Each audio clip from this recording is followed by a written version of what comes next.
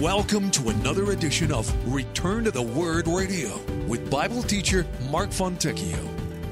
Advancing the message of God's amazing grace through the teaching of God's Word. And now with today's message, here is our teacher. It is an honor to be back in the Word of God with you. In our next two studies, we're going to finish up the teaching of Daniel 7. But let me just give you a bit of a warning. No matter what church you are in the lower 48 or here in Alaska, and no matter who is teaching, if the Word of God is being taught line upon line and verse upon verse, about 1/3 of the people love it, about 1/3 are lukewarm, and about 1/3 cannot wait until it's done. As we move forward in Daniel, we're heading into some deeper teaching in the Word of God. This is not 7 steps to happiness or 3 steps to peace in your life. This is not the fluff that dominates the pulpits of most churches today. And so do yourself a favor, purposely engage in the text. Seek to learn it for yourself. And if you do, I promise you that the reward that God will give you is a much deeper understanding of the plan of God for Israel and the nations, which should deepen your faith in Him. But before we dig into Daniel 7, let me just tell you that on our website you will find a chart that compares Daniel chapter 2 with Daniel chapter 7. And you also find something new that we're doing. You will find a study guide for this lesson. They are both located under our resource tab at returntotheword.com. Adele Gabowry was an elderly woman who lived in Worcester, Massachusetts, and a few years back she went missing. Neighbors got concerned when they had not seen her for a time, and so they notified the police. A brother explained that she had gone into a nursing home, and so the neighbors began to watch over her property. Michael Crowley noticed her mail, which was being delivered through a slot in the door. It was piling up, and when he opened the door, hundreds of pieces of mail came out. He notified the authorities, and the mail was stopped. Adele's next-door neighbor, Eileen Duggan, she started paying her grandson $10 twice a month to mow Adele's lawn. And they noticed later that year in the winter that the pipes had frozen and water was actually flowing out the door. So they called the utility company to shut off the water. But what no one had guessed was that while they had been trying to be good neighbors and help out, Adele Gabowry had been inside her home the entire time. When the police finally investigated the house as a health hazard, they were shocked to find her body. And according to the Washington Post, Adele had actually died of natural causes 4 years before they found her. As we come to Daniel 7, it would serve us well to remember the principle that things are definitely not always what they seem. This is true in life, this is true when dealing with people, and this is true when it comes to the nations of this world. The respectable external appearances can mask and hide the reality of what is truly taking place underneath the surface. The culture we live in is spiritually dead. This is a truth that the church needs to wrestle with. I mean, let's be honest. Mankind is achieving some incredible scientific breakthroughs. Our knowledge of the world and of creation is exploding. But all of this is simply masking the underlying reality that every kingdom, every nation apart from God is ultimately falling short. In this day in which we live, mankind appears to be more advanced, more alive, more on top of our game than ever before. But spiritual death reigns. The nations are crumbling from within because all that exists is lost man's attempt to rule the world apart from God. Daniel saw this in the revelation that was given to him. Let's go ahead and take a look at our text. Let's get a good overview before we break down these verses. Daniel 7, starting again with verse 11. I watched then because of the sound of the pompous words which the horn was speaking. I watched till the beast was slain and its body destroyed and given to the burning flame. As for the rest of the beasts, they had their dominion taken away, yet their lives were prolonged for a season and a time. I was watching in the night visions, and behold, one like the Son of Man, coming with the clouds of heaven. He came to the Ancient of Days, and they brought him near before him. Then to him was given dominion and glory and a kingdom, that all peoples, nations, and languages should serve him.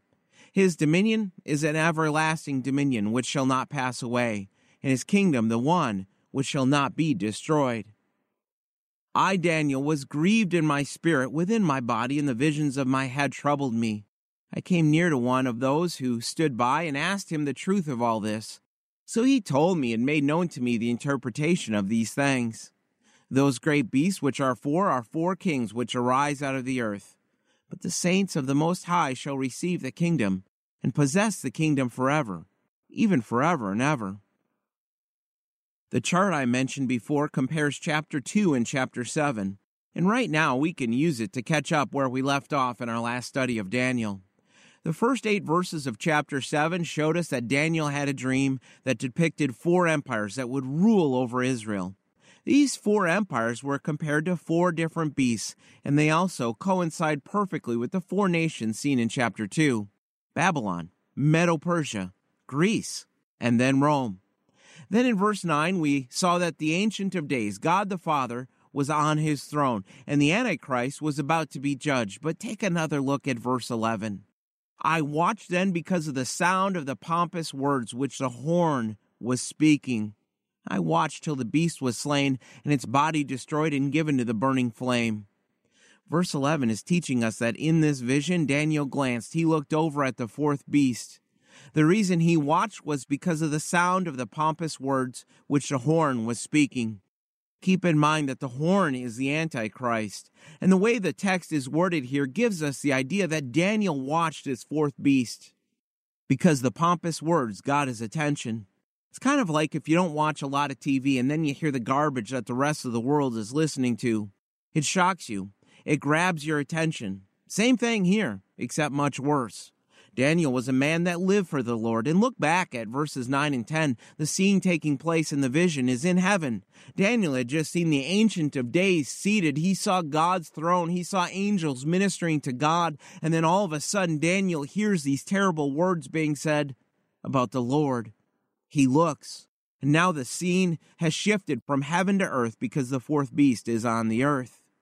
The second part of verse 11 tells us that Daniel saw the 4th beast slain, meaning the 4th empire in its final form will be destroyed. This is the revived Roman Empire. This is in the future. Since the little horn, the Antichrist, is a part of the 4th empire, this means the end of his rule. Revelation 19:20, jot that down. Revelation 19:20 teaches this is when the Antichrist and the false prophet are cast into the lake of fire, when Christ returns at his second coming and overthrows the armies gathered against him. This is the stone of chapter 2, crushing the image of Nebuchadnezzar's dream. The Antichrist is going to be dragged, kicking and screaming before God, still spewing out his lies, until God himself intervenes and stops his mouth, taking his physical life and casting him to the flames of judgment. It is sad that this is what it takes, not just for the Antichrist, but for the prideful men of this world. Verse 12 is remarkable. Read it again with me. As for the rest of the beasts, they had their dominion taken away, yet their lives were prolonged for a season and a time. Recognize the contrast here between verse 11 and verse 12. In verse 12, we learn that the rest of the beasts, Babylon, Medo-Persia, and Greece, these 3 beasts or empires, Daniel tells us they had their dominion taken away, yet their lives were prolonged for a season and a time. Ask yourself the question as you read the text. Ask yourself what Daniel meant by this. Basically, he is contrasting the 4th beast in verse 11 with the other 3 in verse 12. The 4th beast will be destroyed, but the other 3, they were conquered by their successors. Babylon was the first nation during the time of the Gentiles to rule over Israel. They were conquered by the Medes and the Persians, who in turn were conquered by Alexander the Great of Greece. And think back to our study of chapter 2. We did mention that when Alexander the Great died, his 4 generals each took a piece of the Greek Empire, which in turn was conquered by Rome. The first 3 empires were never totally destroyed. Conquered, yes, but not totally wiped clean from the face of the earth. As Daniel puts it in verse 12, their dominions were taken away. Many people living at that time did not die. They lived on in the continuing empires. Their towns stayed the same. Their culture stayed the same.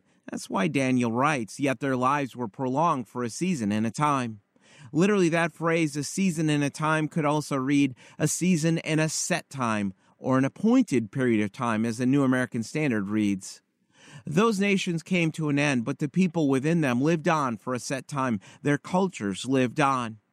The details of these prophecies should be encouraging to you. They should not only be helping you to understand what God is doing, but the specific details put forth by God ahead of time gives us confidence and hope for the future. It is Christ himself that will destroy the final form of this fourth kingdom at his second coming. In Luke 24, Jesus said in verse 27 that Jerusalem will be trampled by Gentiles until the times of the Gentiles are fulfilled. And then just a few verses later, Jesus said at that time the Son of Man will come in a cloud with power and great glory.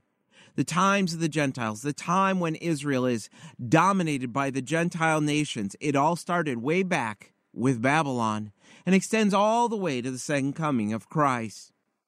Listen, the first three beasts had been taken over by the military power of another nation. But not this final beast. It will be taken over by the divine judgment of God. And this is why Revelation 11:15 teaches that the day is coming when it will be proclaimed in heaven, the kingdoms of this world have become the kingdoms of our Lord and of his Christ, and he shall reign forever and ever. The Apostle John recorded the announcement from heaven that the nations of this world, the earthly kingdoms, have become Christ's kingdom, and that he will reign forever and ever. Revelation 19, it details this for us. The Antichrist, the false prophet, and the kings of the earth will gather to do battle with the Lamb of God. The world will resist Christ till the bitter end. Jesus will conquer the armies of the nations with the simple spoken word. And the Antichrist and the false prophet will be cast into the lake of fire for all eternity. Notice how this fits in with verse 13 in Daniel. I was watching in the night visions, and behold, one like the Son of Man, coming with the clouds of heaven. He came to the Ancient of Days, and they brought him near before him. Follow the flow of thought. Verse 10 took place in heaven.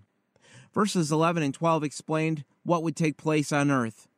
The Ancient of Days we have identified before as God the Father. Most of us would assume the Son of Man is Jesus Christ. The Jews, even before the earthly ministry of Jesus, correctly understood this to be the coming Messiah. The early church understood this is the Messiah. But notice the careful wording, one like the Son of Man, not just a man. He is the perfect representation of man. The Savior used this expression repeatedly in the gospel records to refer to himself.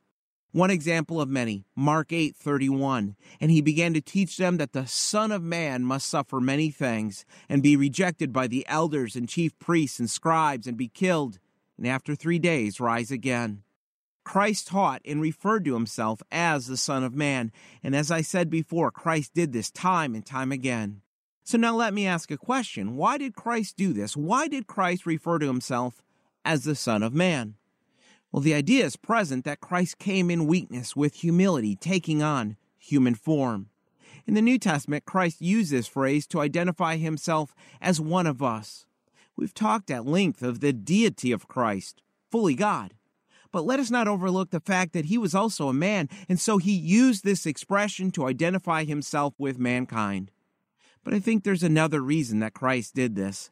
Not only did Christ use the phrase Son of Man when he came the first time, but when he spoke about his second coming, he used that phrase again, the Son of Man.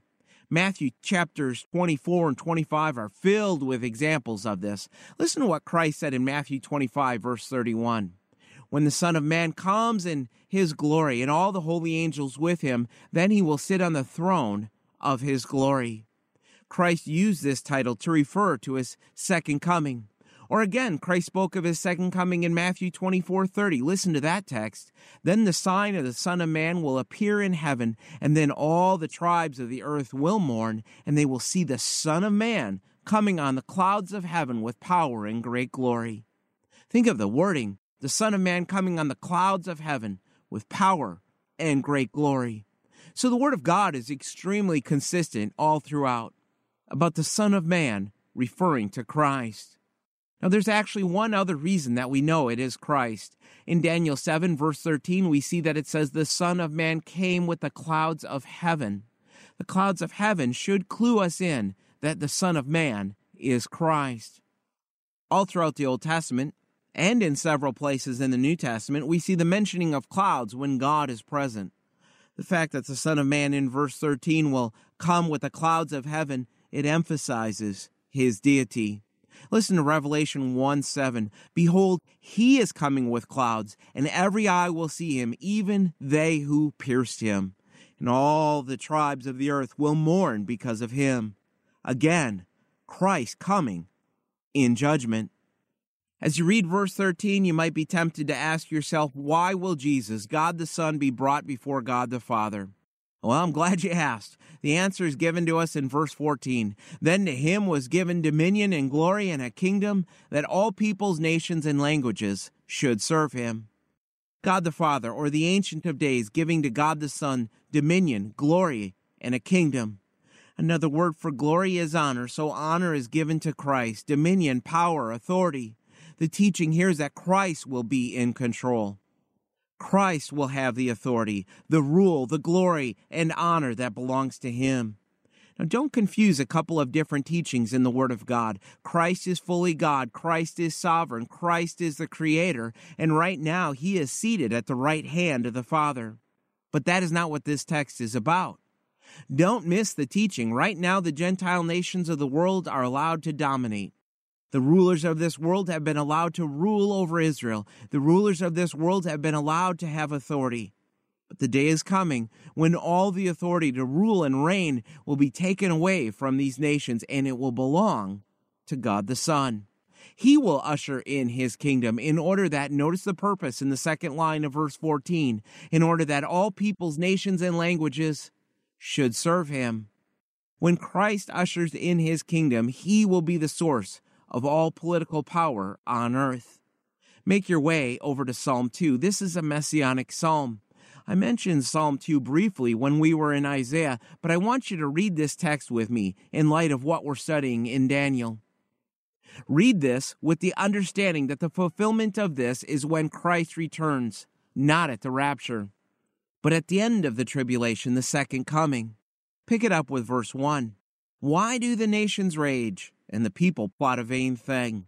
The kings of the earth set themselves, and the rulers take counsel together against the Lord and against his anointed, saying, let us break their bonds in pieces and cast away their cords from us. He who sits in the heavens shall laugh, the Lord shall hold them in derision. Then he shall speak to them in his wrath, and distress them in his deep displeasure. Yet I have set my king on my holy hill of Zion.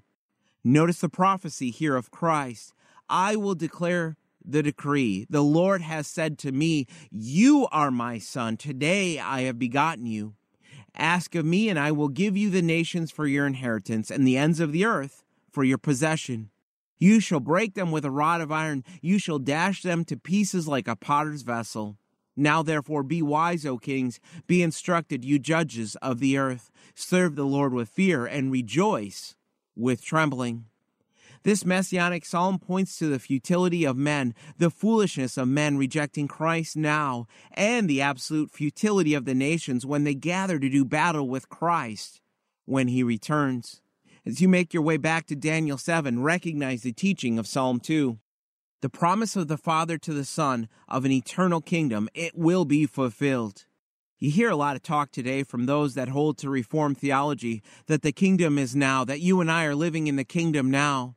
To be honest, that just lacks all credibility. Listen to Psalm 110, another messianic prophecy of this coming time. The Lord said to my Lord, sit at my right hand, till I make your enemies your footstool. The Lord shall send the rod of your strength out of Zion. Rule in the midst of your enemies. And notice the teaching of verse 14 back in Daniel. All the peoples, nations, and languages will serve him. Focus on the second half of the verse. His dominion is an everlasting dominion which shall not pass away, and his kingdom the one which shall not be destroyed. Do you see a contrast in verse 14? Christ's kingdom shall not be destroyed. The nations of Daniel 7, the first three, their control was taken away from them. The fourth will be destroyed by Christ. But Christ's kingdom will not pass away. Christ's kingdom won't be destroyed. Some of the greatest men of human history ruled over these earthly empires, but these nations and their leaders departed from God, and when it was the Lord's time, he removed their authority. and their kingdoms were taken from them, but not so with the kingdom of God. The Son of Man shall receive from God the Father an eternal kingdom. Be careful with the teaching here. The millennium, the 1,000-year reign of Christ, it's not a separate kingdom. Christ will rule for 1,000 years, and then, according to 1 Corinthians 15:24, Christ will actually deliver the kingdom to the Father. And once Christ puts down the rebellion of Satan at that time, the Lord Jesus will once again take up his kingdom for all eternity in the new heaven and the new earth. What a glorious day that will be. Notice our next two verses. I, Daniel, was grieved in my spirit within my body, and the visions of my head troubled me.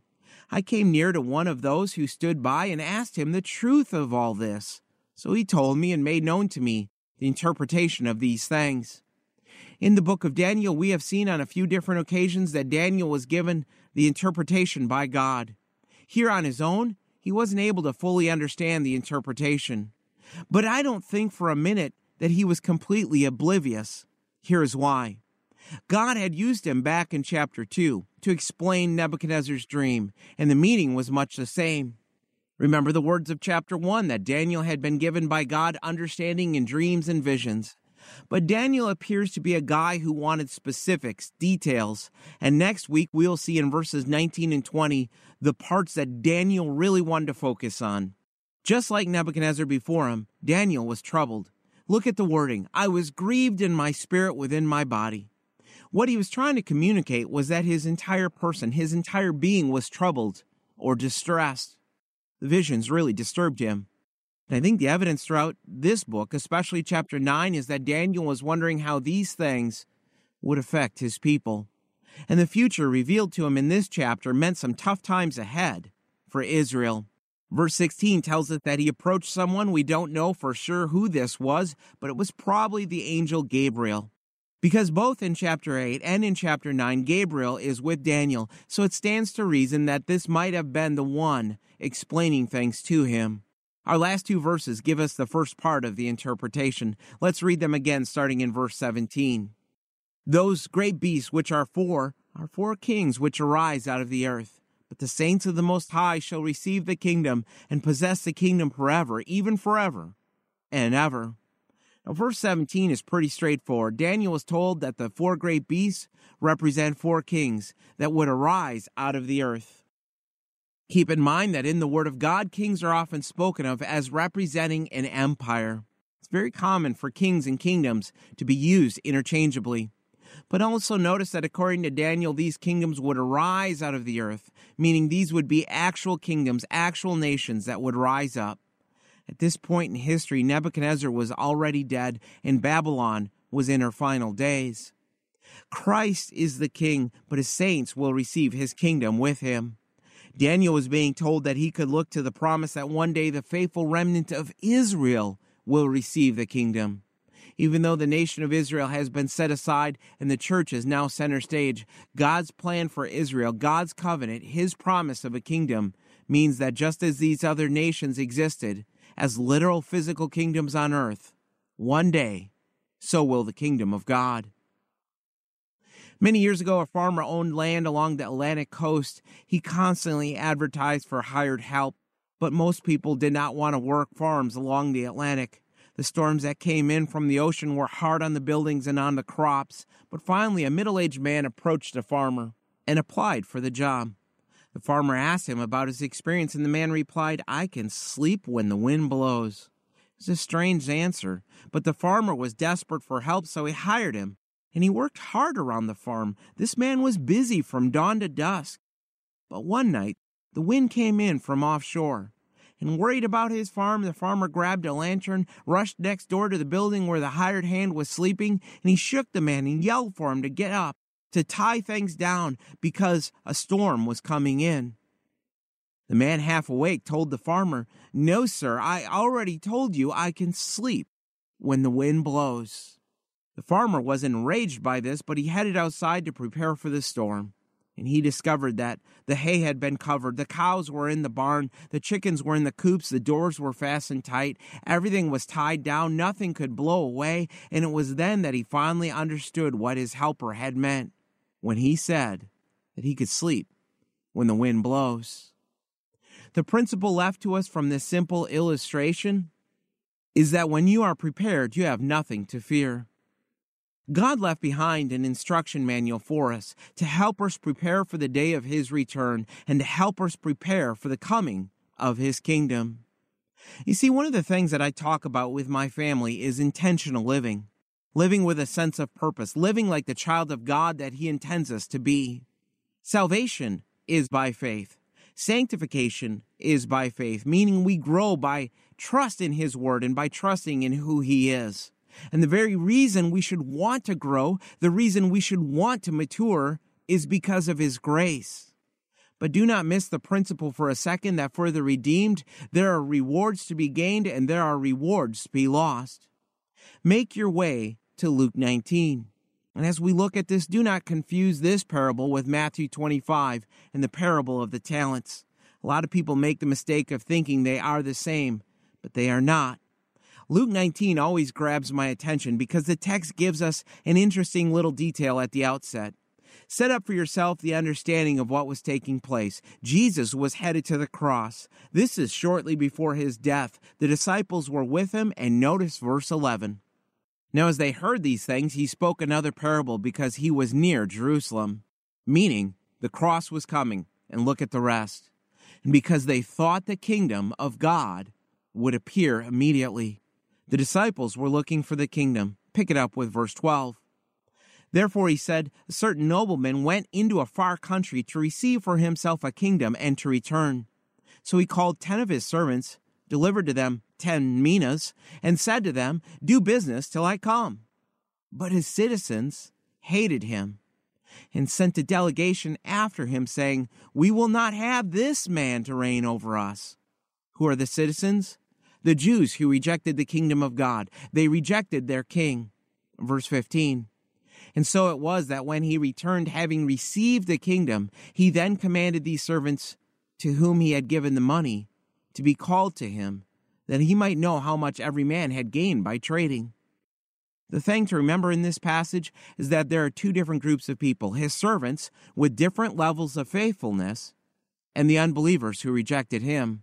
Notice the servants and how they responded, starting in verse 16. Then came the first, saying, Master, your mina has earned 10 minas. And he said to him, well done, good servant, because you were faithful in very little. Have authority over 10 cities. And the second came, saying, Master, your mina has earned 5 minas. Likewise, he said to him, you also be over 5 cities. A mina was about 4 months' worth of wages in that day. And the first 2 servants were shining examples of the type of life you want to have as a believer in Christ. They weren't given anything extra. They each started with 1 mina, but it is what they did with it that mattered. It is what you do with your time, your abilities, and your resources down here that matters. Notice the third servant. Then another came, saying, Master, here is your mina which I have kept put away in a handkerchief. For I feared you, because you are an austere man. You collect what you did not deposit and reap what you did not sow. And he said to him, out of your own mouth I will judge you, you wicked servant. You knew that I was an austere man, collecting what I did not deposit and reaping what I did not sow. Why then did you not put my money in the bank, that at my coming I might have collected it with interest? Meaning, why didn't you at least do something? And he said to those who stood by, take the mina from him and give it to him who has 10 minas. But they said to him, Master, he has 10 minas, for I say to you that to everyone who has will be given, and from him who does not have, even what he has will be taken away from him. There is nothing in this text to suggest the third man was an unbeliever. He is identified as a servant. He makes it into the kingdom of God. Wicked here just means his actions were wicked. And even though he was redeemed, he had a poor understanding of God and God's expectations of us in life. He lived in disobedience to his master. And so he lost his rewards in the coming kingdom of God. There is an eternal kingdom coming, and it is a misconception that exists in the Western church that every believer in Christ will automatically reign with Christ. All the saints, all the believers from all the ages will one day partake in the kingdom with Christ forevermore. but reigning with Christ will be a reward in the kingdom of God. The unbelievers in this parable are found in our last verse. Verse 27 describes those who reject Christ. But bring here those enemies of mine who did not want me to reign over them, and slay them before me. Head to one more text, 1 Corinthians 3. For the sake of time, we're going to skip down to verse 11. 1 Corinthians 3, starting in verse 11. For no other foundation can anyone lay than that which is laid, which is Jesus Christ. Now, if anyone builds on this foundation with gold, silver, precious stones, wood, hay, straw, each one's work will become clear. For the day will declare it, because it will be revealed by fire. And the fire will test each one's work, of what sort it is. If anyone's work which he has built on it endures, he will receive a reward. If anyone's work is burned, he will suffer loss. Notice this, same teaching as Luke 19. The servants, the redeemed. If anyone's work is burned, he will suffer loss, but he himself will be saved, yet so as through fire. I take great comfort from knowing that in the very next chapter, in verse 5, when the Lord returns, he will judge according to the counsels of the heart. The Son of Man will rule through his saints.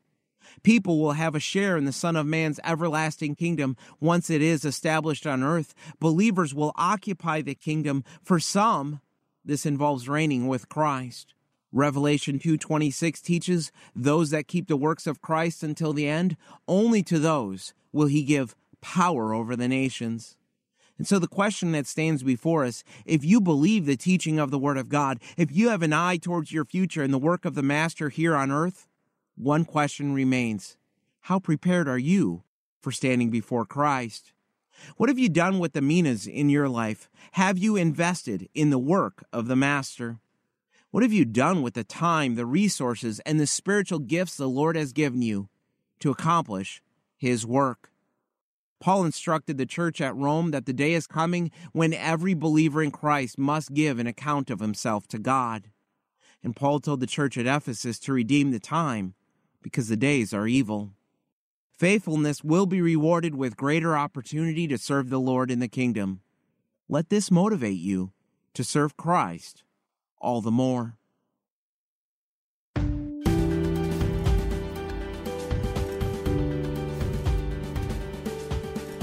Return to the Word Ministries is committed to teaching the full counsel of God's Word and the gospel of Jesus Christ.